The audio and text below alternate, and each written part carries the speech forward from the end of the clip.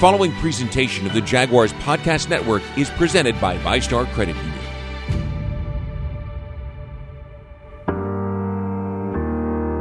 Fred Taylor makes people smile. He did when he left heads swiveling, hips turning, and defenders confused, blazing by them on his way to the end zone. He could do things full speed that most players couldn't imagine doing while standing still. Today, Fred simply walks through the door and people want to talk to him, to know the man who made them hold their breath every time he touched the ball. This is Perspectives, the story of the Jaguars' first 25 seasons, told by the people who built the franchise from the ground up. This is Fred Taylor. Taylor arrived in Jacksonville a hero in waiting. The 6'1", 230-pounder played 4 seasons in Gainesville. He was built to ball, and he knew it. It was just a matter of time until everyone else did too. There are so many memorable moments. My favorite moment in a Jaguars uniform it's simple. My rookie year against Tampa Bay Buccaneers. My childhood best friend, guy I played Pop Warner with. We met signing up, registering for the same park. We ended up being Riddell Anthony is who I'm talking about. We ended up being on the same team. Riddell was a stud. He was a great player from Pop Warner. And middle school, high school, we ended up going to college, same college, University of Florida. And Riddell left as a junior and was drafted first round by Buccaneers. And I ended up getting drafted the following year in '98 here to Jacksonville. And our rookie year, I remember hanging out down at Riddell's place in Tampa.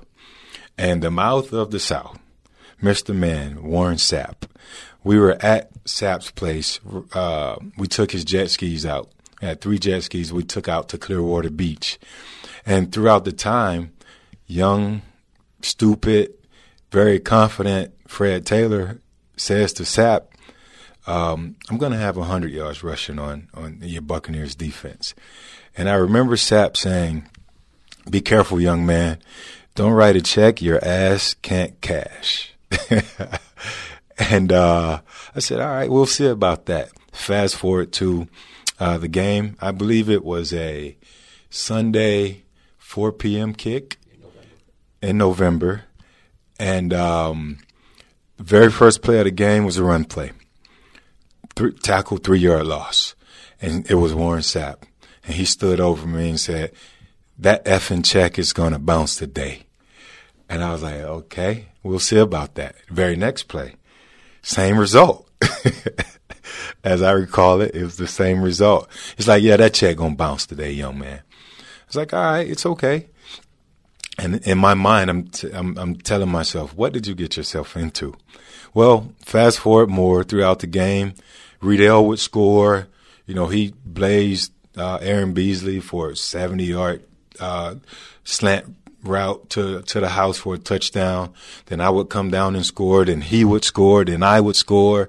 Then he would score. And I would score. Fast forward to fourth quarter. 2 minutes, few seconds remaining in the fourth quarter. I remember Coach Coughlin saying, we're just going to run this 36-0.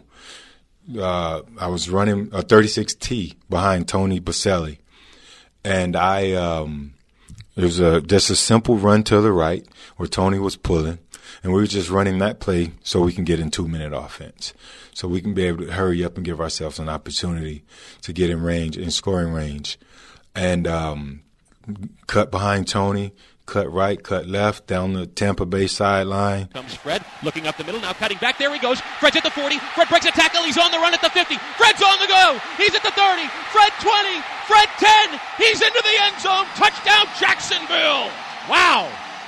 70 yards for Fred Taylor, and the Jaguars grab the lead 29-24. 71 yards later, I find myself doing inappropriate acts to our goalpost at the time. Thank God for editing, video editing, but it was that was like the best moment in my entire career, simply because of me getting the last laugh against Warren Sapp, one of the greatest defensive tackles that ever played a game. Derrick Brooks was on that team. Hardy Nickerson was on that team. John Lynch was on that team. Rondé Barber, who's going to be another Hall of Famer, he was on that team. Simeon Rice was on that team. This defense was the best defense in all of football. And, my talking crap, not knowing exactly what I was getting into, came to fruition. And my childhood friend, two guys from a small country town, grew up together through high school, college. We had a shootout with each other. He would score, I would score. He would score, I would score. And that was all the scoring for a while throughout that game. So for me, that game stands out the most, the best, most memorable game in the Jaguars uniform. He made it look easy, but it wasn't always effortless. Taylor initially struggled with the transition to professional football, and it took a moment in Week 3 for things to get rolling. In order to talk about the moment when I took over as the starting running back in Jacksonville, I can't tell you without saying Willie Jackson, who was a receiver here. He allowed me to regain my confidence because in the preseason it was shot. Coach Coughlin, he was demanding so much of players, whether you were a 10-year vet, rookie, it didn't matter. He wanted you to excel and ascend. He would always say, guys, you have to ascend. You got to go. And he would always, demand the best of you. Well, there was a period for me where the media, some of the local media, I'm pretty sure some of the fans, because they tend to go in the direction of the media most of the time, or a lot of the times, in all fairness to them. And it was, Fred is a bust. Fred, you're a bust. And I heard that stuff. And not until I talked to Willie, he goes, hey, that wasn't the reason you were drafted here. This is why you were drafted here. Just go back to the old Fred. And I would always listen to Coach Coughlin, but I started to listen to Willie. Like, you know what, that makes the most sense. Let's try it that way. Let's stop beating our heads against the wall. Let's just go calm yourself down and get back to the basics. So fast forward 3 games. We're playing the Baltimore Ravens in my rookie year, 1998. Stu goes down. I always kept myself prepared, and to give Stu his credit, Stu always made sure I was preparing the right way. And I was thankful to have a veteran guy who was very receptive of taking me under his wings, a guy who's threatening his whole entire livelihood. This is how we feed our families. But, he threw all that out the window and just looked at me as a teammate who could help us win. So I'm thankful for Stu that even though he went down, me jogging on the field, I remember being as nervous as could be, but I was ready. And my very first carry was a 39 toss to the left, where I was able to cut it back to the right, made the backside linebacker miss. Toss sweep left. There goes Fred Taylor. He's across the 50, coming back, breaking tackles, 45. There goes Taylor, 40. He's free at the 30. He's at the 20. Fred Taylor, 10, 5. Touchdown, Jacksonville. 52 yards, and Fred Taylor makes a statement in his first major run. 52 yards later, I'm in the end zone, not having a clue what to do with the ball. And I remember like yesterday, my jersey was as tight as could be. Shout out Drew Hampton, our old equipment guy, who hooked me up with the tight jersey. So nobody was arm tackling me, I can tell you that, how tight that jersey was. But young Fred Taylor in the end zone, I didn't know whether to spike the ball, keep my first touchdown ball. All I remember is growing up as a child, guys would spike it and guys would keep it. And I didn't know what to do at that point. So if you ever see the highlight, it seems as if I have it's stuck with sticky glue because I'm trying to spike it, but it wouldn't release. And to me, to this day, it's the silliest thing I ever done as a pro. More perspectives following this from VyStar Credit Union. At VyStar, we believe in better. Better convenience, so members can bank any way they want. Whether it's at a branch, on a mobile device, or at one of more than 20,000 fee-free ATMs across North America. We believe that people have better things to do with their time. If you believe that convenience is better, join VyStar. We never forget that it's your money. All loans subject to approval, insured by NCUA. Taylor learned early that playing in the NFL was going to take the best he had to offer, game in and game out. Playing for Tom Coughlin challenged him to give his best day in and day out. When I went to work out, I thought Coach Coughlin was a madman. You know, he goes, "Son, you're out of shape. Why can't you finish the drill?" And from there, I just had this. I would look at him, and I would go, "Something's wrong with this guy," because I just did 100 reps, and he wants me to do another 100. But it's for an opportunity to be drafted. You know, I sort of weighed the different draft positions of the different teams that worked me out. And at that moment, I was projected top 3 backs. And I felt that if I can go to Jacksonville, it would be the best place for me to end up in the entire draft. So it all worked out at the very end of the day.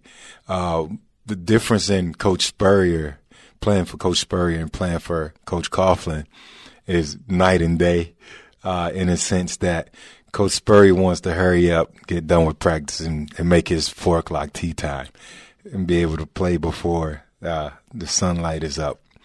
Coach Coughlin, totally opposite. He wants you out there practicing until it's dark.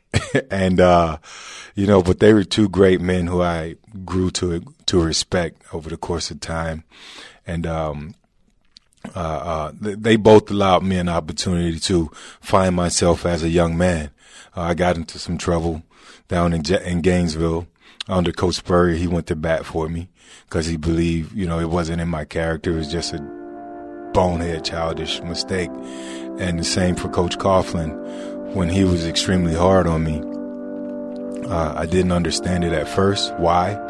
It seemed that as if he was picking on me, but after a while, you learn that he just wanted the absolute best for you. He followed that big run against the Ravens with a 77-yard score against the Dolphins on Monday Night Football, and a 78-yard touchdown catch in Baltimore, and big scores in Cincinnati, Nashville, and Denver, scoring 17 touchdowns as a rookie and narrowly missing out on NFL Rookie of the Year honors to a guy named Randy Moss.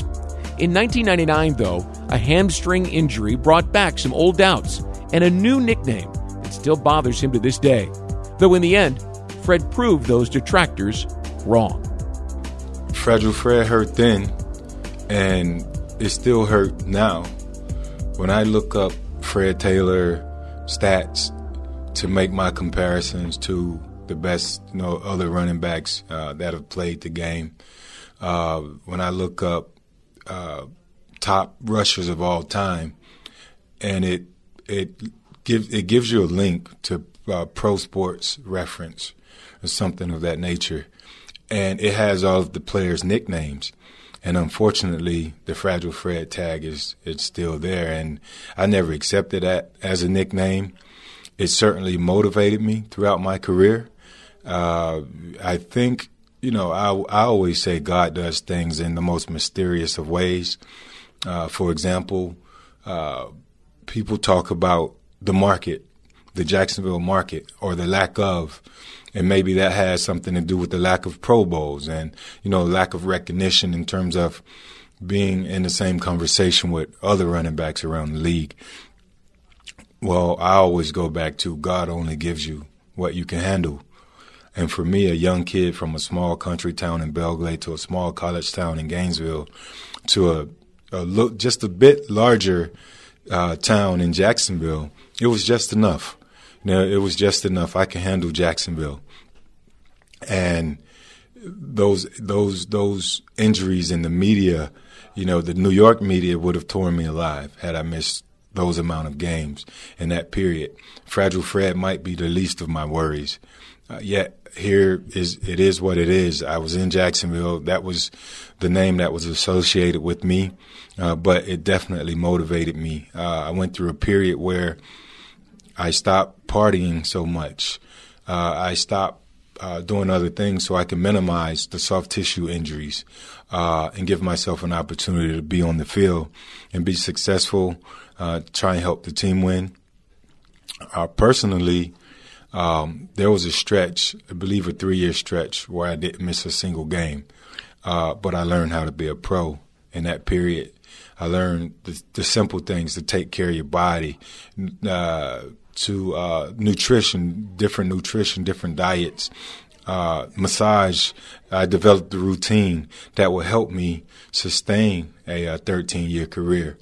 And in the back of my mind, I tend to laugh at, whoever started the nickname and whoever would say it. I laugh at those people now because the average lifespan is around 3 years, 3.5 years or so. And for me to have played almost 4 times that average, that's just a testimony or testament to my dedication. And I have a quick story. We played the Eagles in Philly. And I remember during warm-ups, I would always go out warm up with my headphones on, try and tune everything out. And I remember being on one end zone in Philly, and the fans were chanting, "Fragile Freddie," and they would say it throughout the individual warm-ups, throughout the team warm-ups. And I looked up there and said, I'm going to get the last laugh. So throughout the game, an opportunity came where I saw they had a cornerback blitz. I knew I was going to cut back into the cornerback blitz. I didn't care what happened, but I was going to cut back, and all I had to do was beat the safety, which was Dawkins at the time. I beat the blitz. I beat Dawkins. I outran everyone. I scored a touchdown in that same end zone, and it was as quiet as could be. For that brief moment, I felt great, knowing that I silenced the entire stadium. The laughing didn't last. Neither did the winning. Injuries, including a big one of his own, the salary cap, and losing all took their swings at the Jaguars. And by 2002, the first era, the Tom Coughlin era, was over. Taylor, clearly the identity of the franchise, was ready for change. For a moment, just going back to how tough Coach Coughlin was. For those 5 years, he was extremely tough. Things weren't going quite the way we wanted them to go as an organization, or as a team, as an organization. And for a moment, you tell yourself, okay, the fans are asking for a player-friendly coach. The players aren't playing. They're not winning in the fourth quarter. They're tired. They over-practice. They practice too hard. It was grueling. Like those practices under Coach Coughlin's watch, they were intense. It was 2-a-days. It was pads throughout the entire week, even on some Fridays. And the veteran guys started complaining. I, for one, I always just went to work. I never complained about the padded practice or anything of that nature. The one thing that sort of pushed my relationship with Coach Coughlin's relationship to the side a bit was the groin injury. I tore my groin off the bone, and the media started asking questions, why isn't Taylor here? Where's Fred? And I remember, I'm not sure if the exact quote, but Coach Coughlin, to a certain extent, responded, I don't know. Maybe he's in the training room. He should have been back a couple weeks ago. It's only a 3-week injury. Well, I tore my groin. I detached it from the bone, which was I missed the right amount of time when I missed the entire season. So our relationship started to get a bit gray. And at that particular moment, I didn't really care if they fired Coach Coughlin or not. I felt that change would have been the best thing at that particular point in time. Insert Jack Del Rio, his first year. We spent maybe as much time at the movie theaters or not practicing as much as maybe any team in the entire NFL. And it felt good. I mean, I still did what I would normally do as a player. It was that period I started to take care of my body and make sure I didn't miss games. So for me, things were smooth. The relationship with Jack was smooth. He looked at me as a leader, a captain, and he respected what I did on the field. After a few years of the same, you realize it was too many gray areas. And I believe Jack's inexperience as a head coach, his inexperience micromanaging, his experience as a player, I think that sort of got in the way of our goal here. He bumped head with a lot of guys, and I don't necessarily I don't hate Jack for it. I would actually love to have conversations, the same conversations I found myself having with Coach Coughlin when I met him in the preseason games. I would have those same conversations with Coach Del Rio. But those coaches were night and day. Coach Coughlin was black and white. If you entered that middle area, that's the consequence line. You know what you were getting yourself into. Jack was, after a moment, it was more gray, and the inconsistency showed, and he lost a lot of the guys. But both coaches, at the very end of the day, you know, you learn from them. You learn, you know, from every experience in life. You have to take those and develop so you can help your person. More perspectives following this from VyStar Credit Union. At VyStar, we believe in better, especially in helping build a better financial future for our members. So we've reviewed our offerings from the ground up. We've lowered or eliminated over half our fees and enhanced our already competitive rates, saving members more than $1 million this year, in addition to the millions we save them every year. If you believe that saving money is better, join VyStar. We never forget that it's your money. All loans subject to approval, insured by NCUA.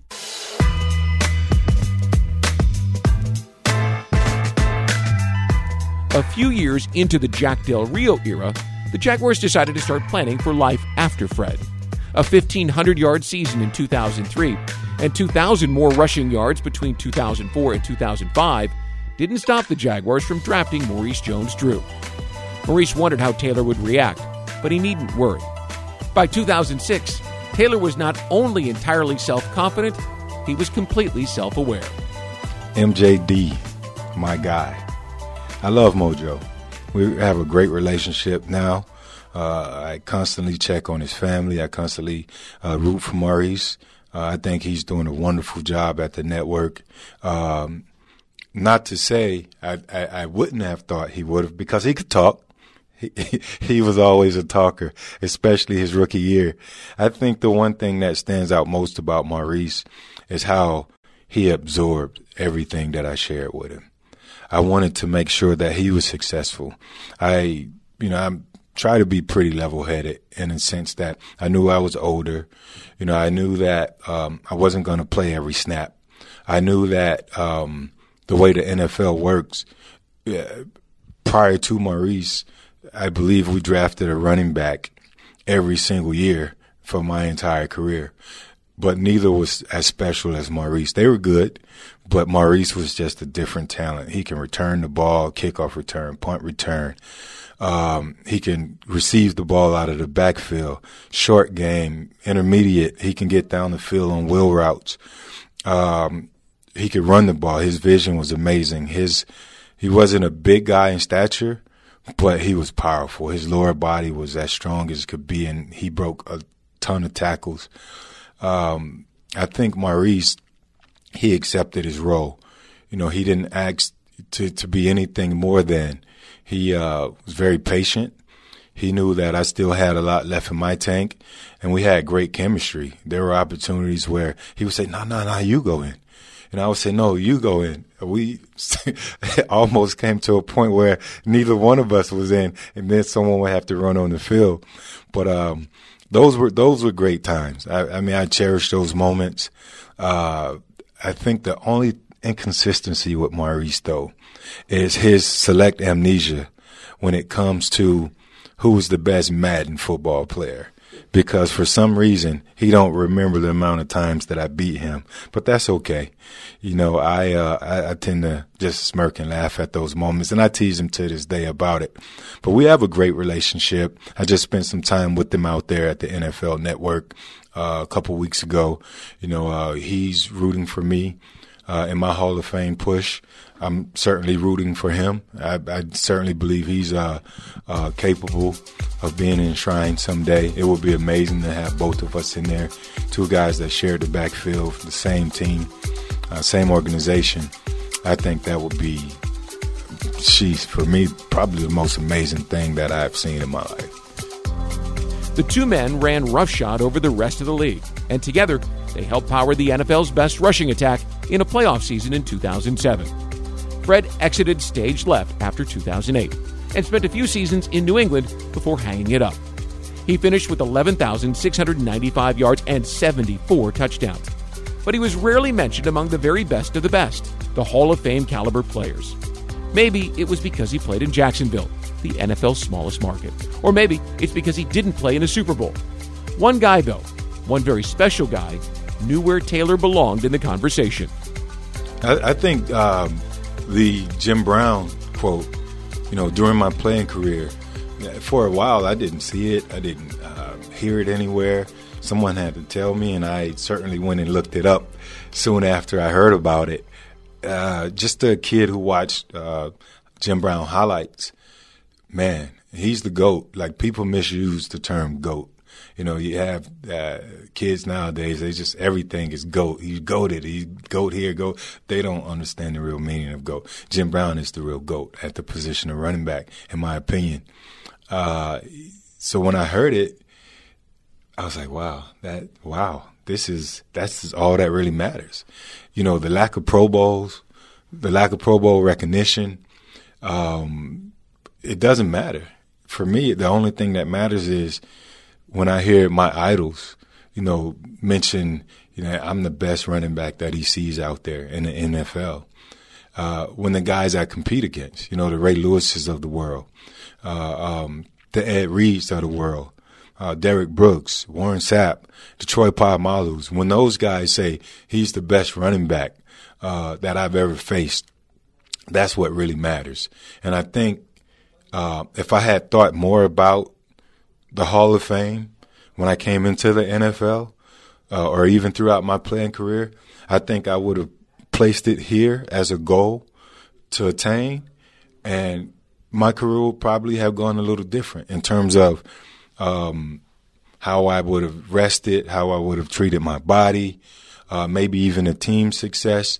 But when I came in the NFL, Hall of Fame was never a thought. You know, not until I achieved the 10,000-yard mark. I became the 21st running back in NFL history to attain that goal. And not until at that point in time, I started to think maybe, just maybe, I can make the Hall of Fame someday.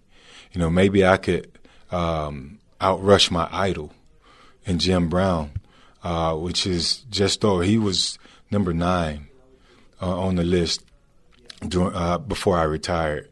And it was just 12,214 yards, I believe. I have to look that up again, but I believe those are the numbers, or I'm extremely close. And my last couple years, that's all I wanted to do, was just outrush my idol.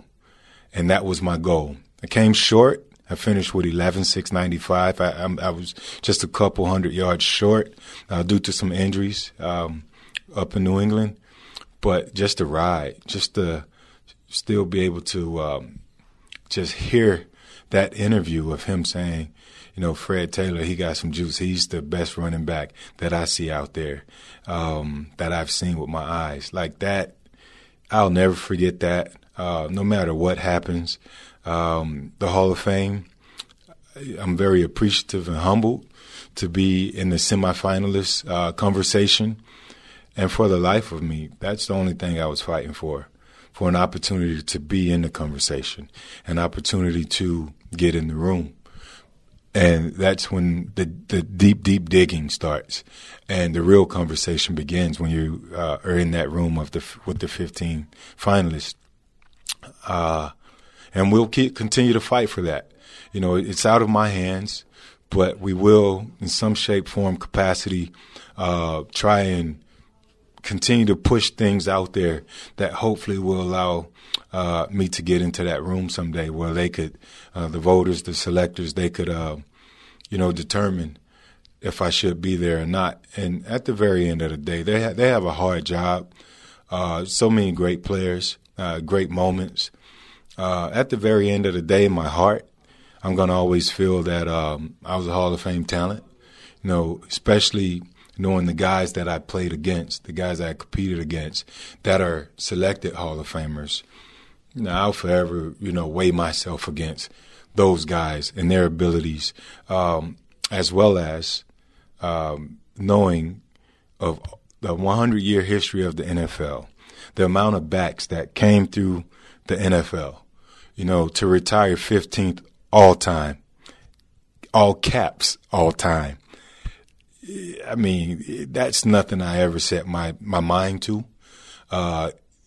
In the injuries that I endured, the way I was able to fight through those and still be able to grind out a 13-year career, retire 15th all-time on the all-rushing list of the 32 modern era backs. I am, my numbers are better than 16 of those guys or 17 of those guys that are already in the Hall of Fame. Little moments, little things like that, those little nuggets, they make me smile and make it say it's all worth it. And I would do it again in a heartbeat if I could. Today, Taylor commutes between his home in South Florida and Jacksonville, where he's part of the Jaguars game day broadcast. His name is already on the wall, and perhaps in the very near future, he'll wear the gold jacket as one of the best to ever play the game. The people in Jacksonville already know he is, and he knows the people in Jacksonville are the gold he already has. After all, in the words of longtime Jaguars.com senior editor Vic Ketchman, it's the memories that make us rich. I never understood Vic when he said that. And he said that a long time ago, way before I retired, way before I actually understood what he was trying to say. And, I learned that towards the end of my career. There were opportunities where I had autograph signings and appearances and all this different stuff, and I turned it down. I mean, not only I was turning down a large sum of money just to, show up, but I figured at the very end of the day, that's what it was all about, showing up, being accountable, being reliable, having those relationships where people believe in you. So that taught me a lot. And again, it wasn't about the money. At the very end of the day, it was about the relationships that were being affected. So at some point throughout my career, I started to understand the value in relationships. It's always been easy for me to just be real, be myself, treat people the way I've always wanted to be treated. I thank my grandmother for that. She did a great job of raising myself, my sisters and brothers, and teaching us what humility is. I mean, I don't come from a lot. I come from a lot of her hard work. I'm a product of that. I've seen her, going out to the sugar mill, going out to the packing house where she would pack different vegetables and pick vegetables and pack vegetables. And she would have a, 16-hour work day. So that hard work taught me a lot when I was young. And I think just everything she taught me carried over to how to treat people. I firmly believe that I was just blessed with God-given ability to play a game. A game. It's nothing more than that. It's just a game. And it doesn't mean you treat people differently. It only means that you were blessed to play a game and being able to entertain, and you want to share those blessings with everybody. I share them with my family. I share them with the fans. To see a young kid's face light up, or even an adult fan for that matter, to see their faces light up, you're giving back. Those people, I always believed, and I said it many times as a player, if we're losing, that stunk for me because you have people out there busting their butts, making a living, and they come. They try and find a way to budget in these game tickets, and they want to come and be entertained and be able to go home happy, seeing their team win. And it upset me a lot that we didn't always do that. And these people are really out there grinding. It reminded me of my grandmother, how she grinded to make a couple dollars. I coming in the building, being able to, when I walk outside, see my name on the wall, it's still all surreal. It's wow. Every time I look up there, when I look up there, I don't make it a habit to look up there, but when I look up there, I go, wow, that's going to be there forever. Forever is a long time.